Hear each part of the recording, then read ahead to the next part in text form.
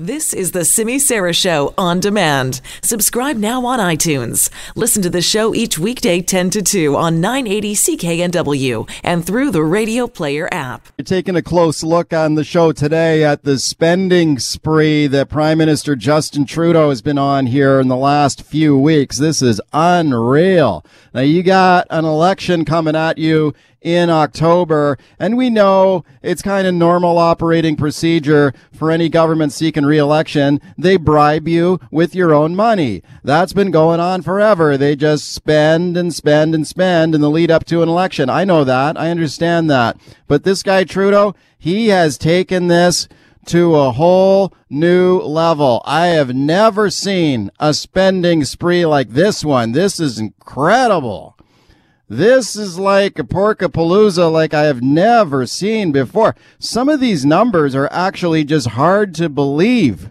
I mean, they're just so big. I mean, if you take a look at just in BC alone, all right, since July 1st, 59 separate spending announcements, almost one a day. This is just in BC.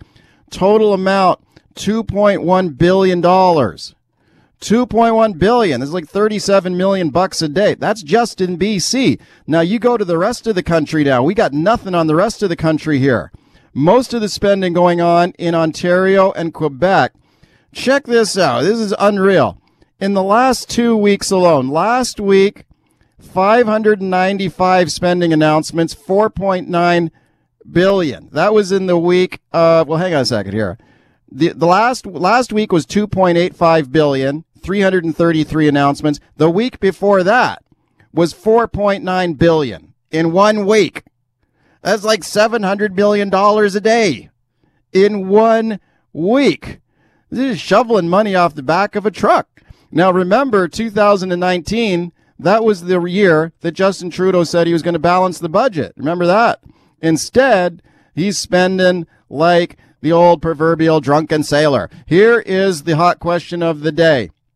With all this spending going on across Canada and right here in British Columbia, would you say these announcements influence your vote? Would you say, yeah, I like all these new services, I like this spending? Or would you say, no, this is just vote buying?